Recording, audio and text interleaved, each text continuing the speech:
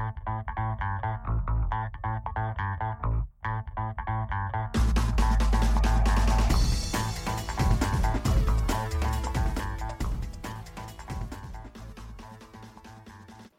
guys, it's Brooks Koepka. I just wanted to welcome you guys to the Golf Monthly podcast. Hello and welcome to the Clubhouse, Golf Monthly's weekly look at the various different events around the world of golf. I'm Tom Clark, and once again I'm joined by Elliot Heath. How you doing, Elliot? Hello, Tom. You alright? Yes, good. We are in a very busy office in our base in Farnborough. It's a nice studio we've got here, actually. Absolutely gorgeous. We are actually sitting in our luxurious gear cupboard, surrounded by some of the latest equipment. What can we see? I can see the Epic Flash, the new Mizuno ST190. I can see loads of irons. I don't know what these clubs are, but yeah. So we've got very luxurious place today because the office is so buzzing. We can get an office anywhere else, could we? But you know, we're very golfy today. Very golfy. I can see magazines behind you, stacked up behind you, and everything. So. Well, what are we going to chat about this week? Well, we're going to be looking back at the golf this weekend, Pebble Beach and the Vic Open, and also we'll be previewing the Genesis Open on the PGA Tour and the World Super 6 Perth on the European Tour. We've been looking forward to the World Super 6 Perth event all year, haven't we? Have we? Well, I love it because as a GM tipster, I have tipped both the previous winners of this event, so I have a 100% record with this. Oh. So no pressure, hey? So stay tuned to see who I'm going to pick a winner this week as well. I can feel it in my bones. Also, we've got some audio from Rory McIlroy on his practice tips, and also defending Genesis Open champion, who takes us through his very unique setup. Of course, it is Bubba Watson. Yeah, that's a great listen, it's that really, audio. Really good interview. I was there when we did that, and he's great to listen to. So, firstly, Elliot, did you play golf at the weekend? I did, yes. I made one of the best birdies of my life. Do you want me to elaborate? Please. I had 118 yards to the pin, uphill, into wind. It was very windy at the weekend. Hit a little knockdown, cutty 8-iron. Probably landed about 4 foot away and just rolled the putt in. Apart from that, it was very average. When you say a cutty 8-iron, 118 yards, what you mean is an absolute full 8-iron. No. That must be at the very limit that you can hit the ball, isn't it? No, that's well within my limits. Shout out to Mizuno here. Oh, nothing feels like a Mizuno. And I've got the MP5 blades, and yeah, you can really shape them nicely, and you know exactly how far each shot is going to go. But you still can't hit them very far, I think. I don't need to hit them very far. It's not about hitting your irons far, it's about control. Okay. Did you play golf at the weekend? I did not play golf. What did I do at the weekend? I can't even remember. I think I watched... When was the weekend? A few days ago now. I think I watched some cricket, watched some golf actually, watched a lot of golf. And which we'll talk about.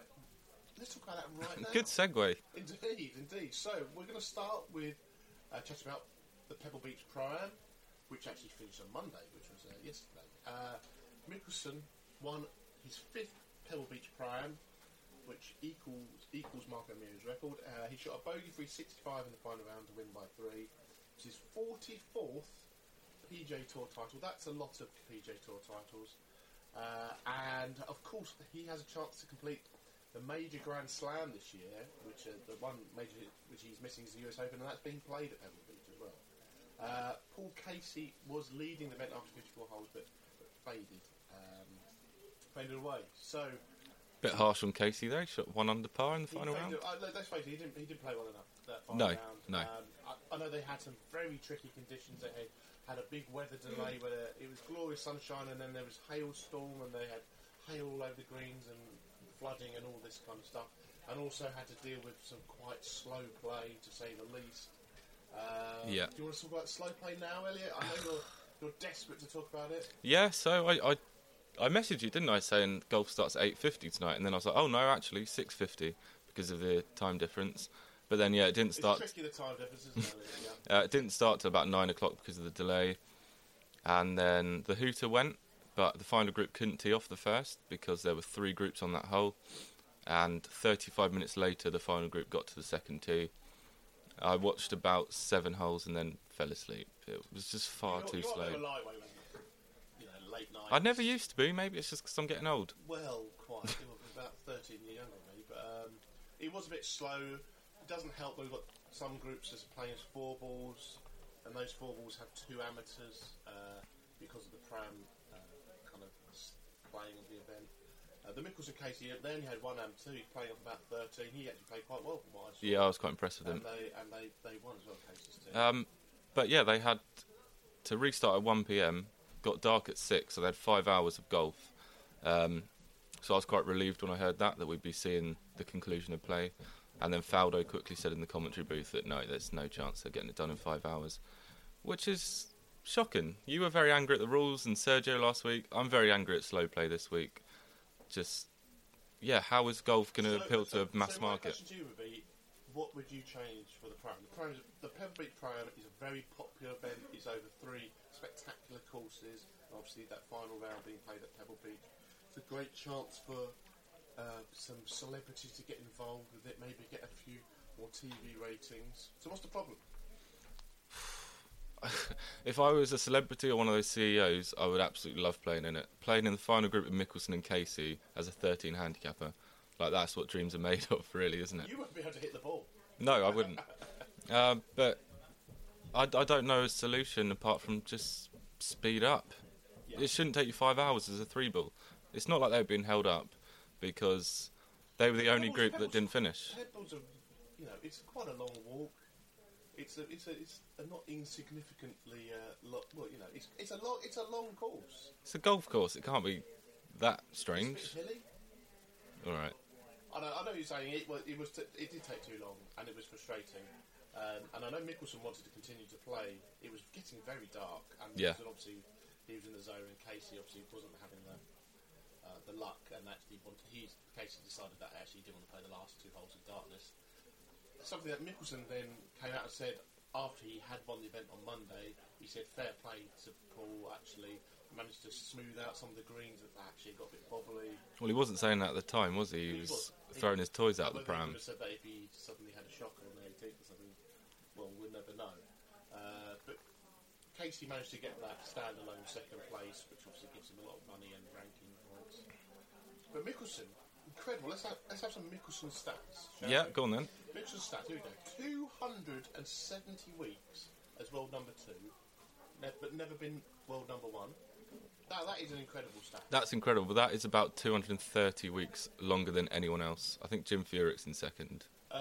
He's finished 2nd 6 times at the US Open. And the last time that the US Open was played at Pebble Beach is 4th. He's now spent over... This is the best stat. Yeah, this He's is spent insane. over 25 years inside the world's top 50. 25 years. How old are you, Elliot?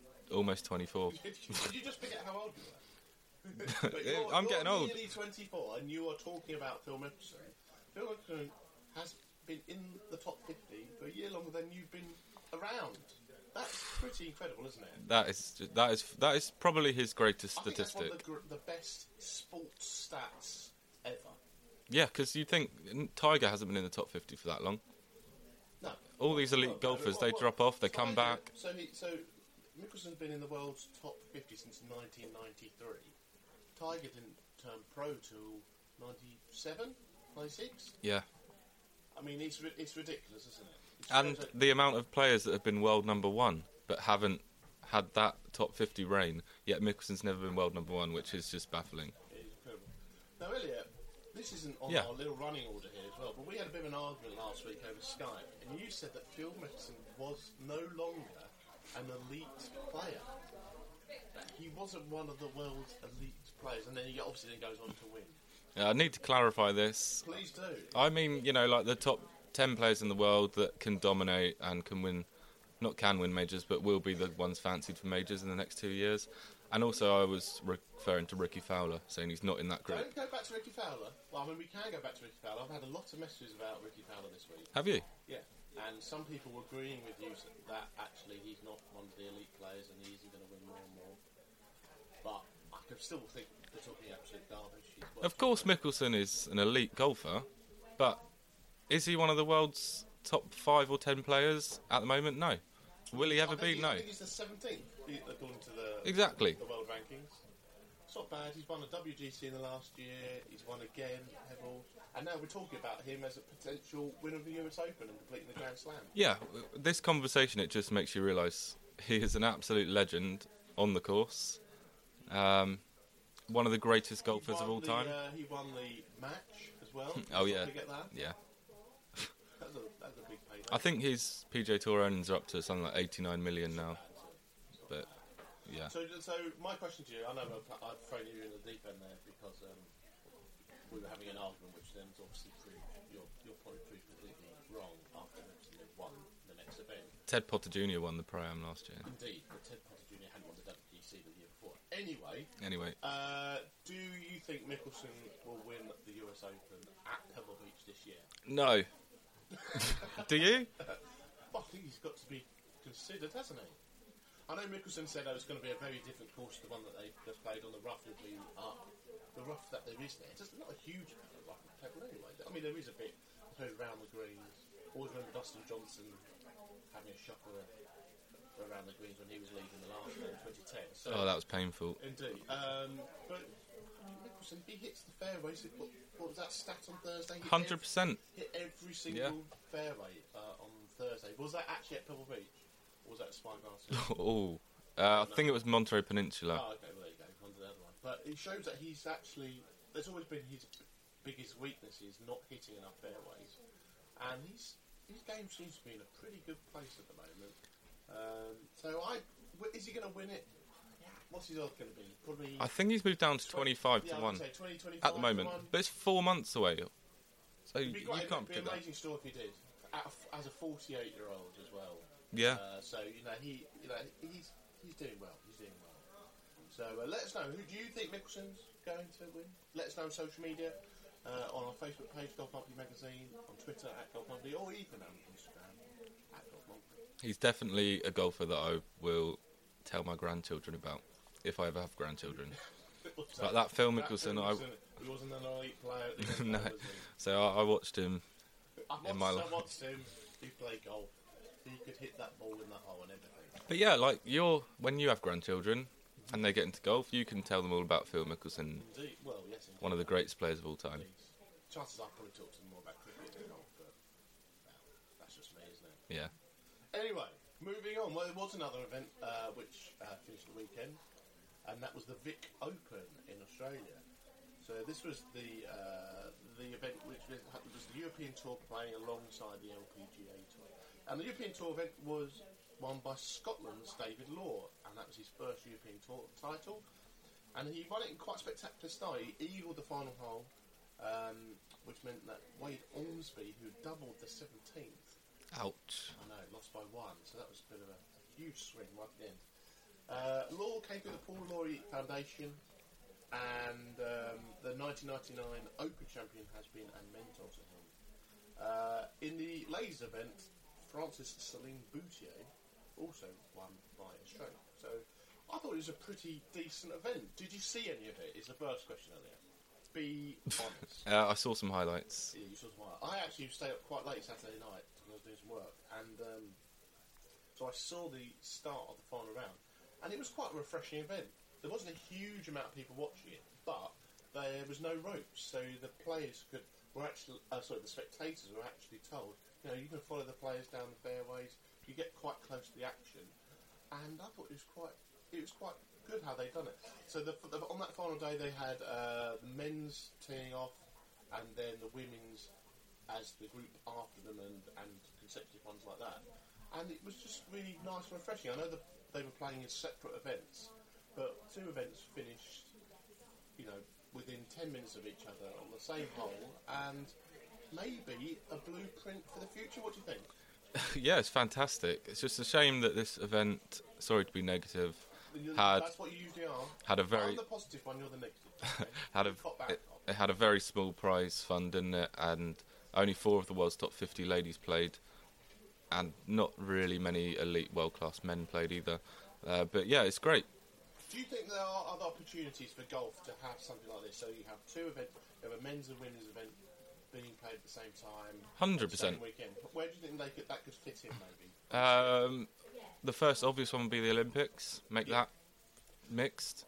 Have you read Ian Carter's BBC blog this week? I have, actually. Have you? I was actually going to mention that. The same thing. Go on then. About the WGCs? Yeah. So WGC, so Ian, who obviously writes for the BBC, and he used to be a former Golf Monthly economist as well, he said maybe the WGCs who have actually had some issues with the PGA Tour and the European Tour recently, maybe that's a great chance for them to actually put on 2 events, have a nice big prize pool, make sure that the events have got strong fields, and again play these events next to each other at the same time, so that the women's game get a bit more coverage than they do anyway. I thought that was a really good idea.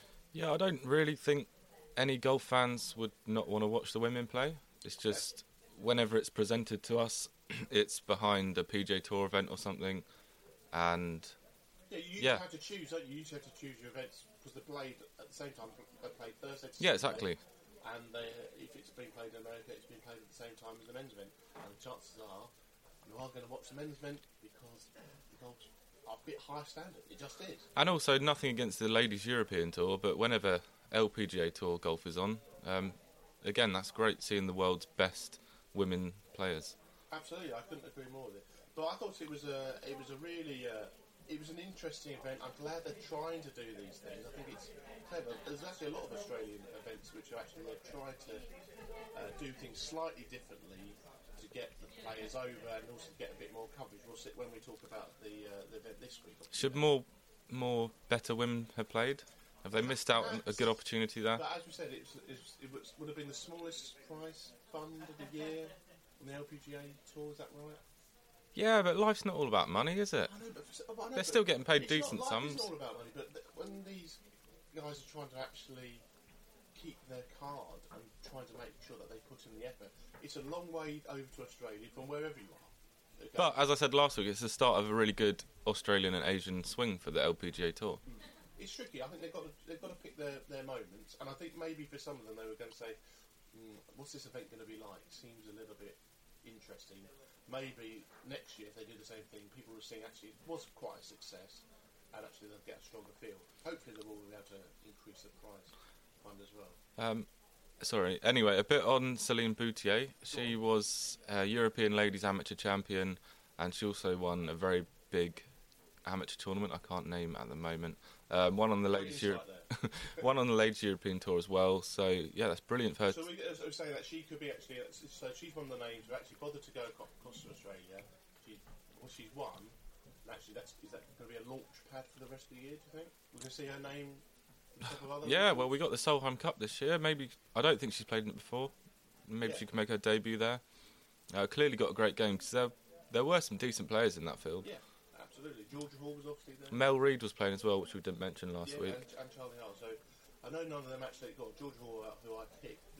She was top 10, I think, played in the last round, as most of my picks seem to be doing at the moment.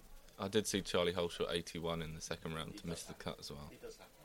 So, and I think last word I think should go to David Law, who actually had a very tough year. Him and his partner lost a baby a year ago, but since then they actually have had a baby since then. So amazing for him to go over there to win his first European Tour title. Obviously a Scot, so we've got to make sure that we big up the Brits and say well done to him. And hopefully it's again the start of his resurgence to a really good 2019 for him as well. Yeah, he turned pro in 2011 and then he won on the Challenge Tour last year. So 7 years after turning pro, he got his first victory. So yeah, clearly in the prime of his career at the moment. Straight away, Challenge Tour, Challenge Tour, and now the European Tour. So we're going to move on and preview the tour for this week. But before we do that, we have a bit of time with Rory McIlroy, and here's some audio on him offering his tips on how to practice at the driving range. There definitely has to be a blend. There has to be technical parts of your practice where you're working on your swing and working on getting into different positions that will allow you to hit the ball better, hit the ball more consistent. But then you have to get away from that part of it and play games, put yourself under pressure in practice, because the more you can simulate what it's going to be like on the golf course, on the range, the better you're going to perform out there. So yes, of course, there has to be times where you're working on your you might do some drills and you're working on your setup, your alignment, practicing taking the club halfway back, whatever it may be. But then you have to get out of that and do enough reps of that so it beds in itself without much thought. And then you have to just hit the shots that you need on the course, whether you pretend that there's a pin in the middle of the range. Okay, this is a back right pin, I can't miss it right, I have to, all that sort of stuff.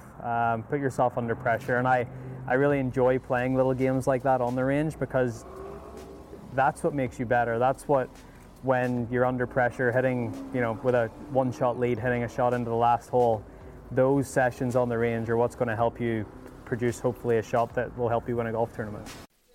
So, some really good insight there from Rory. Elliot, are you going to take any of that advice onto the range in the near future? Yeah, definitely. I think all golfers should. I love the idea about envisaging the flag down the range and just creating situations like you can't miss it right, or you can't miss it left, or if there's a tree at your driving range, pretend that is the out of bounds.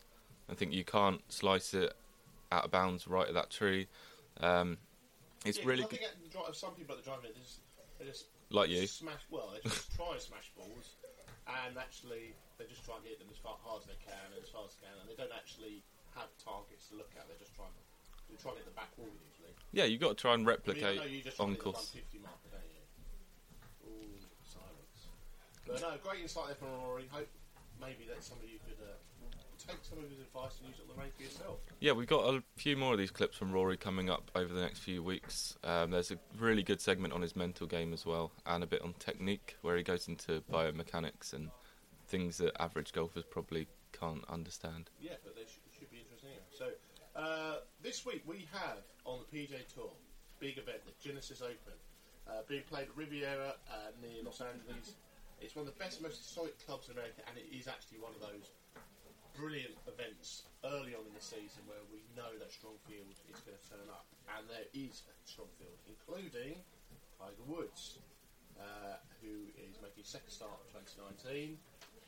Woods, surprisingly, perhaps, has never won the event. It's one of those events that he has never won. It's not many, is there?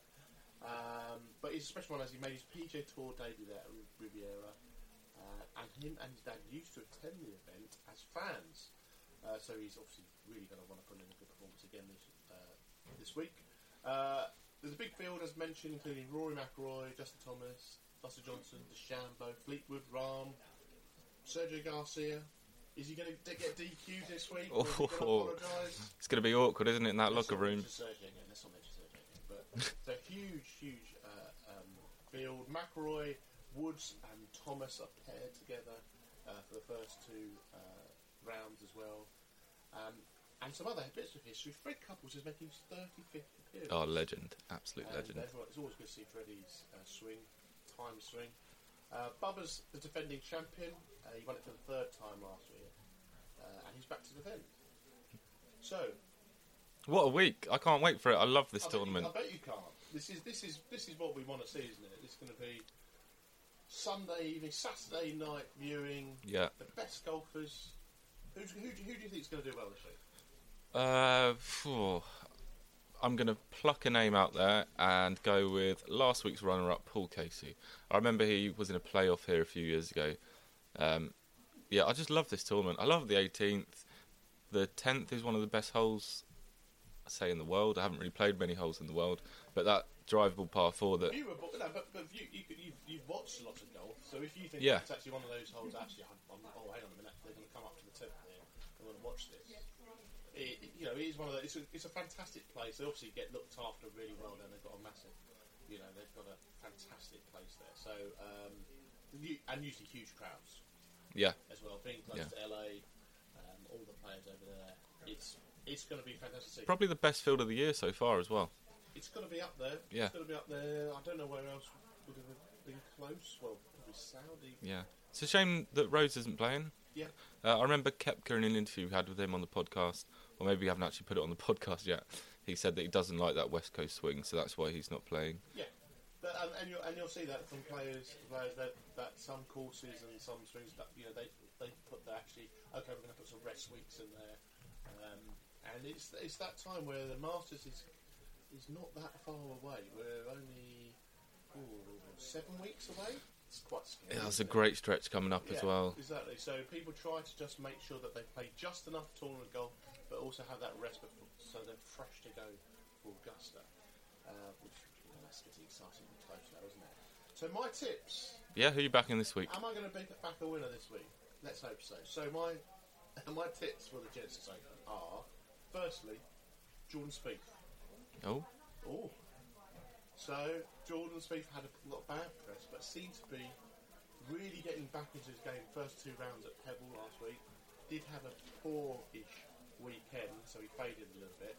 But I think Spieth is going to have a much better year than last year, and I think this could be the place where he really kicks off.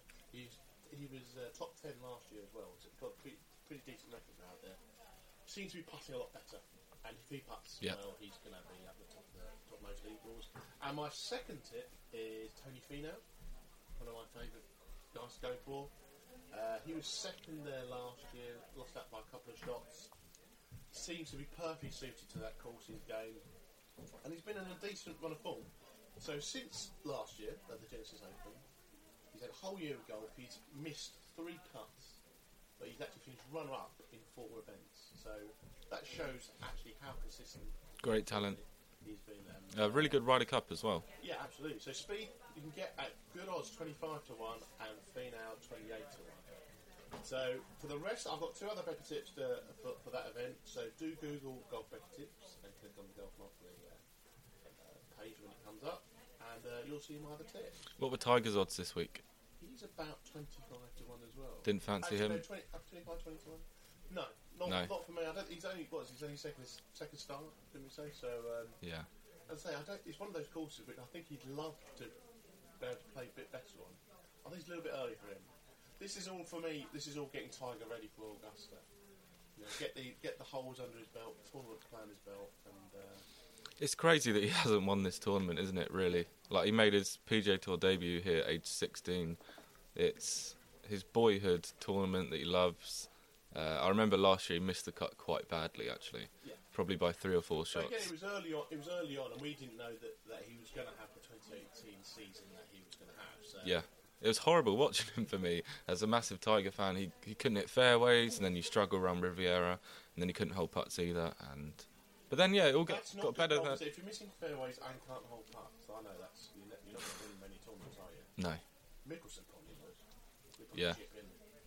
But, no, so it's great thing to look out for, and we had, as mentioned previously, we've got some audio now with last year's winner, 3-time winner of that event, Bubba Watson, and this is fantastic bit of audio taking us through the clubs that he uses and some fascinating insight into his very unique game. We started doing the pink drivers for charity a few years ago, and so we've made a few for help some children around the world. And then mine is, this one is 7.6 degrees loft, custom shaft by True Temper. It's the old by Matrix, came out in 2002, so I haven't switched shafts. I've played that same shaft since 2002, love it. There's never been another shaft that I can hit what I call the dink cut and then the high bomb, so I can do everything with it. Club head speed's probably around 120-ish. It depends on which monitor you're on. We've seen on tour where people are swinging a lot harder than it really are. So it just depends on whose launch monitor you're on or whose numbers you're dealing with. At ping, I'm around 120. And then, gosh, my carry distance on my so-called find the fairway dink cut is probably around 290. Rolls out to 300, 305 in that area. And then if I was really trying to get after it, 320 carry if I hit it with no wind, just straight away. So yeah, I can do a lot with the club. I like to play a cut most of the time, but if I have to, I can draw it a little bit, even though it's built not to draw. I open it up and make it stiff so that it doesn't draw very good. Yeah, I got a 3-wood, again, custom shaft, just because I like custom and bright colors. I really have it just for like a par 5. Some shots, a couple shots off the tee here and there, depending on the course, but I don't hit it that much just because I really don't need it. It's either driver. I got a 2-iron that goes 260. So the 3-wood's kind of right in that middle zone. With golf courses now trying to get 600-yard par 5s, so every once in a while I have to pull out the 3-wood trying to get there and 2 if I can somehow hit the fairway. So That's when I usually bust out the 3-wood. A couple of short holes where they're making drivable holes as well, where a 3-wood might come in handy. Riviera in LA, number 10. I'm hitting 3-wood there, trying to somehow shape it onto that little green. Driver, I get about 6 months out. We get it a lot earlier than the public, but before it even goes in play on the tour, they give it to us and let us test it to see what we like and don't like, so they can tweak it before it comes out. 3-wood is a little later, and so I just don't, because I don't hit it as much, I just don't have that time to practice because I want to practice with the other stuff. So that's just harder for me to put in. 2-iron is, I have it for, again, I don't really like hitting wood off the tee because of, I want to hit something lower that gets in the fairway and runs. So this 2-iron is, I think it's 17.5 degrees, so it's like a 1-iron. And then it's my stinger off the tee, trying to get the fairway, especially at a British Open. It really helps out, hit it lower and running. But on tour, it goes about I'll say 260 off the tee. So it's a perfect so-called 3-wood as normal people, I guess. It's been a good weapon in my bag over the last year or so when I've been using it. Normally the iBlade's built to go higher, easier for people to hit, but for some reason this one, especially when we lowered the loft a little bit, it's coming out like just a rocket, low bullet. So I really like it. I've been using the S55s again because of the new model, the iBlades. They go too high because I want to be able to work the ball all different directions and high, low. And I felt like these iBlades were just going too high for me, so I stayed in the 55s. I love them. They've been good to me. I've won a few tournaments with them, so I didn't really see any reason to switch when you're learning a new club, trying to learn how to flight it down. And I just like these too much, so I just stayed with them. And Mr. Solheim and Ping said it was okay. I scrape all my labels off. I don't like labels on my shafts, so I think these are X100s, whatever that means. Yeah, I don't know what that means, but they say it's what I need, so it works out. Yeah, Ping, their Gold Series, Yellow Series, whatever you want to call it, is a mid-sized grip, and then I wrap it, oh man, depending on what day of the week it is, but I wrap it, there's probably 11 to 12 wraps of tape under there because I like them bigger, and the reason why is because my hands work real fast through the impact, so I try to get the bigger grips to slow them down a little bit. In golf, minute movement is a big deal, and so for me, instead of changing my grip weaker, I just try to change the grips, and I open them up too. If you look down the Ping, you can see the club face is open.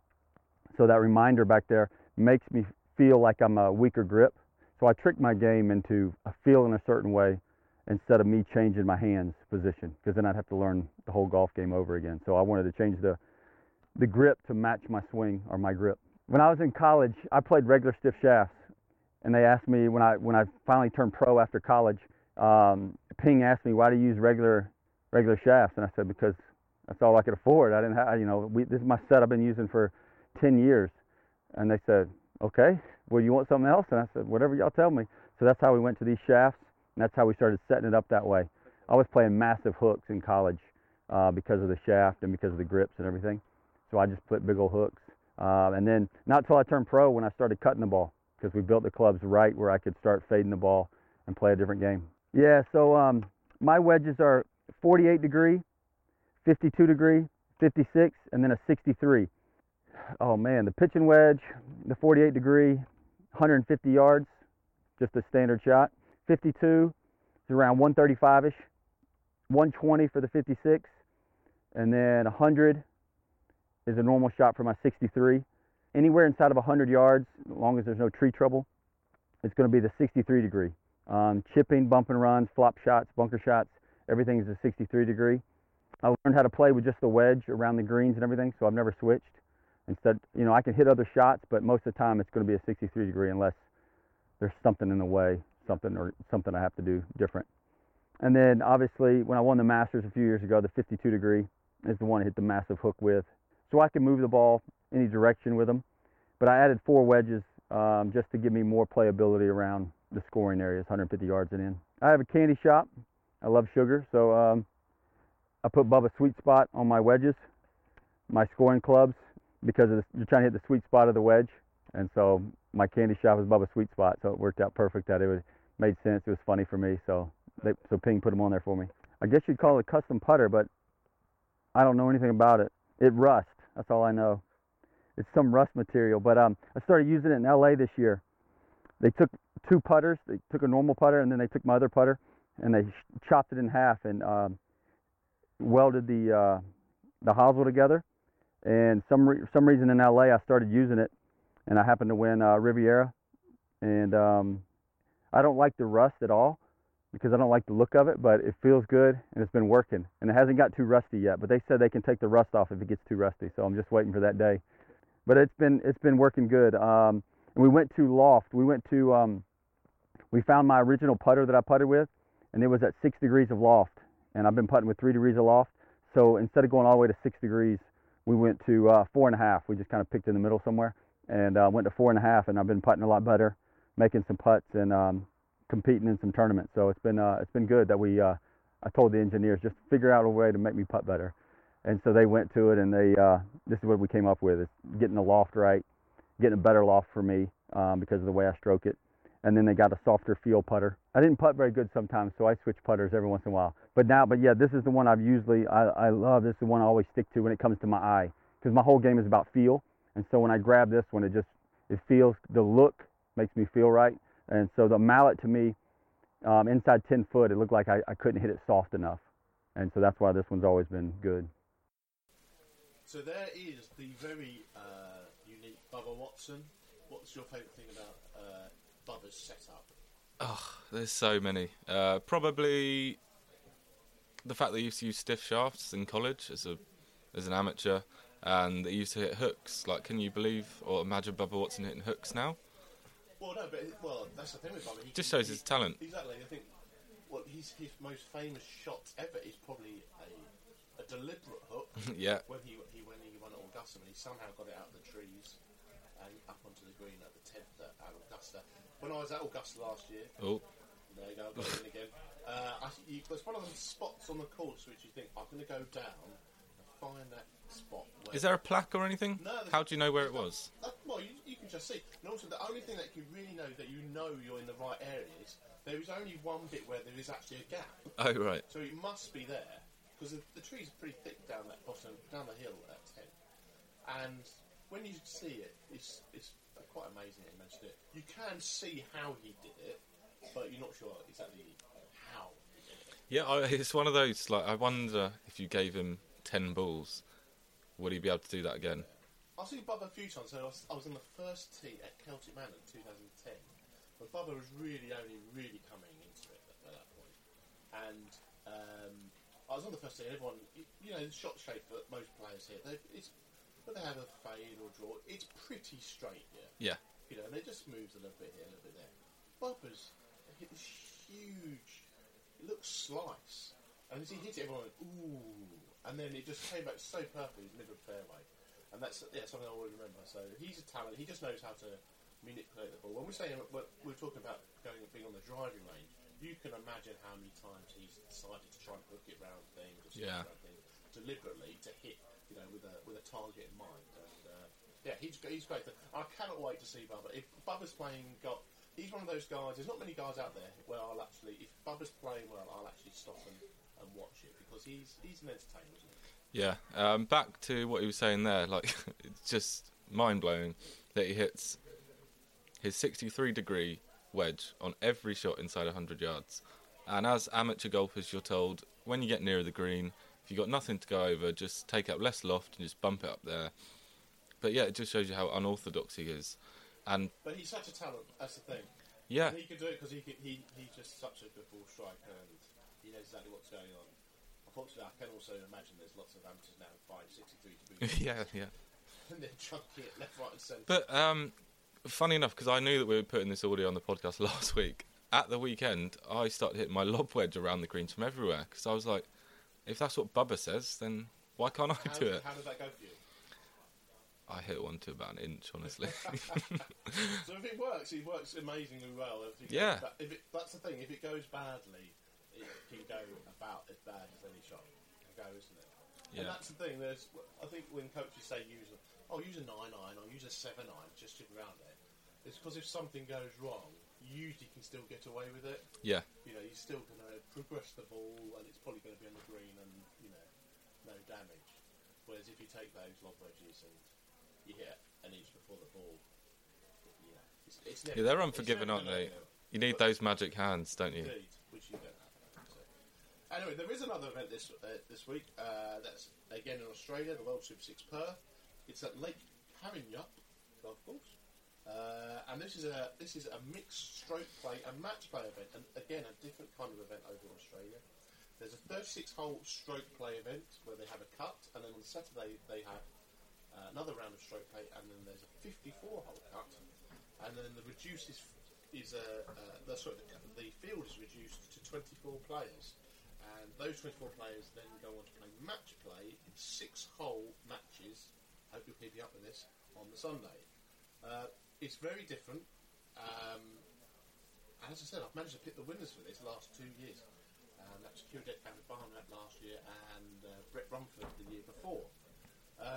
What do we think about this event? I quite enjoyed watching this because it's, again, something a little bit different, and players don't have any time to rest. They've got to be on their game every single hole.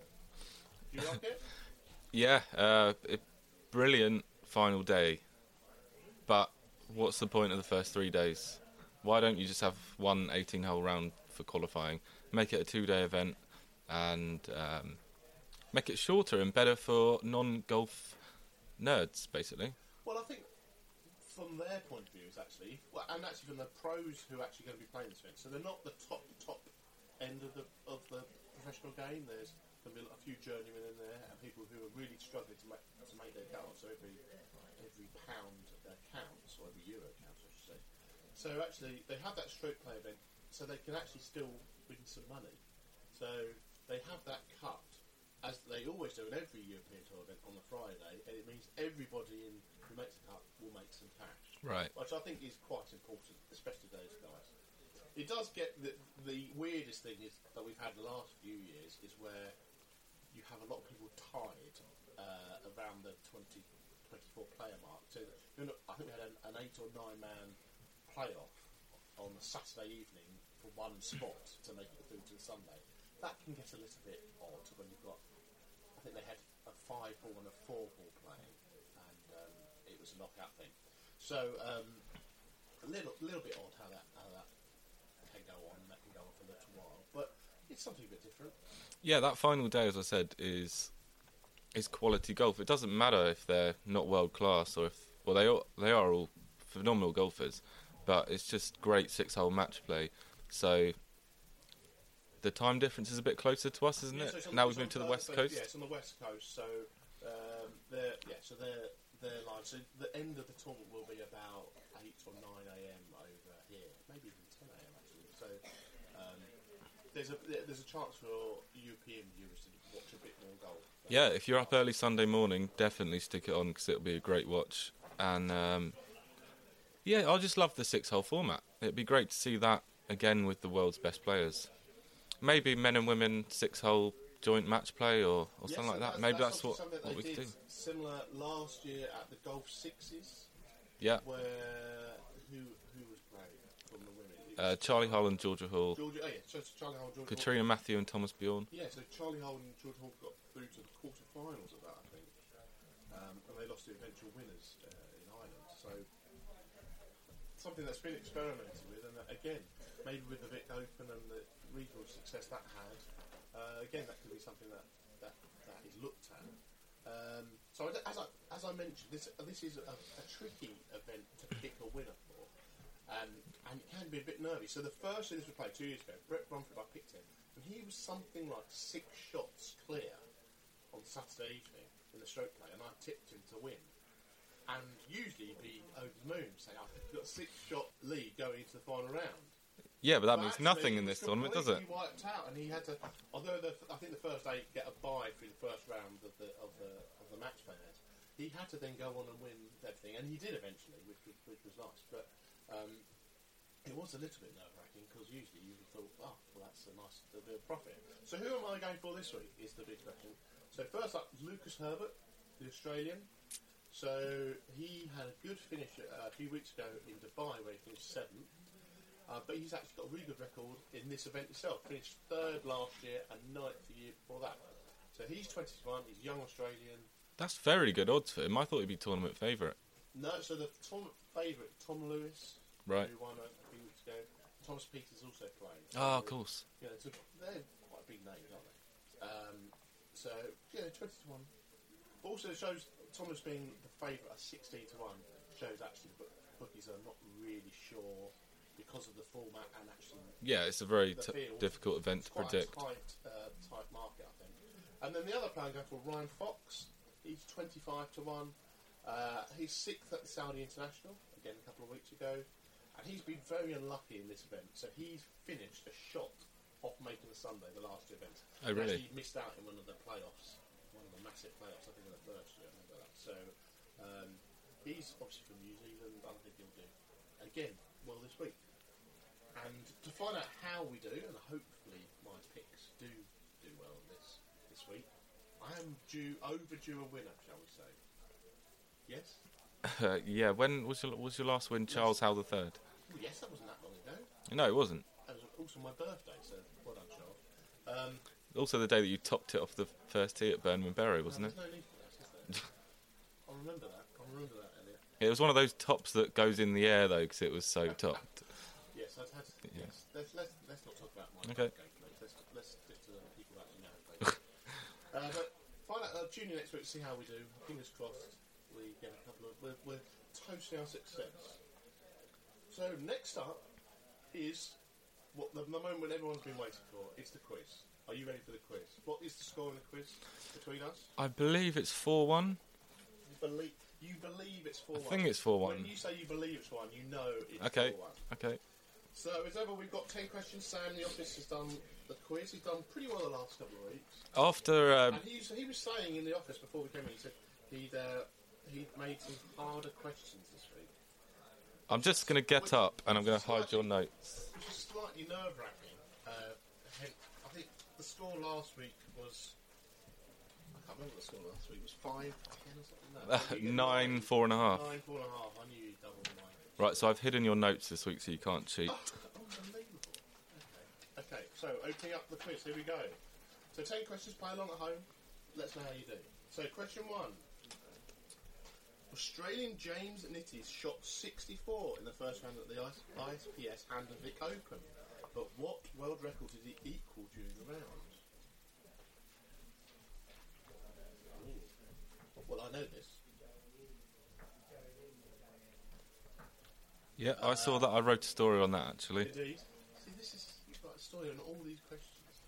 Question 2. David Law was the victor of the tournament, but can you tell me his winning score?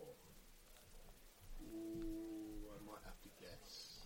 I know circa. You've been quiet yet. No, I've had to guess that one. Ooh, okay. I was in bed at that time. Who's currently leads the race to Dubai standings? Oh. I think I looked at this earlier. Oh. Elliot's scratching his head. Is the door open? I thought I had a chance a couple of weeks ago and you got 9 out of 10. Have you written anything down? I haven't yet, no. Question 4. Phil? Oh, yes, I know this. Phil Mickelson became the oldest ever winner at the AT&T Pebble Beach Pro-Am. How old is he? I think I said this already, didn't I? Yep. Question 5. Ted Potter Jr. won last year's AT&T tournament. But this year, what did he shoot in the first round to end any hope he had for defending the title? I'm going to have to guess. Can I say how many over or under par, or do I have to say the exact number? I think you need to say the number, don't you? What did he shoot in the first round? You under pressure? I mean, you don't know what I've been telling you. I think I might lose this week. Oh dear. So, I think I know this one as well. Former NFL player Tony Romo was playing off scratch last week at the AT&T. His clubs are reported to be hand-me-downs from 2 tour players. Who are they? Do you know that? I think so. Because it does help if you watch a bit of the golf and then he talks about what happened. They were talking about that. He played quite well, Tony Romo. Right. How many... this is a tough one. How many English golfers are currently in the world's top 30? This is going to have to just be a guess.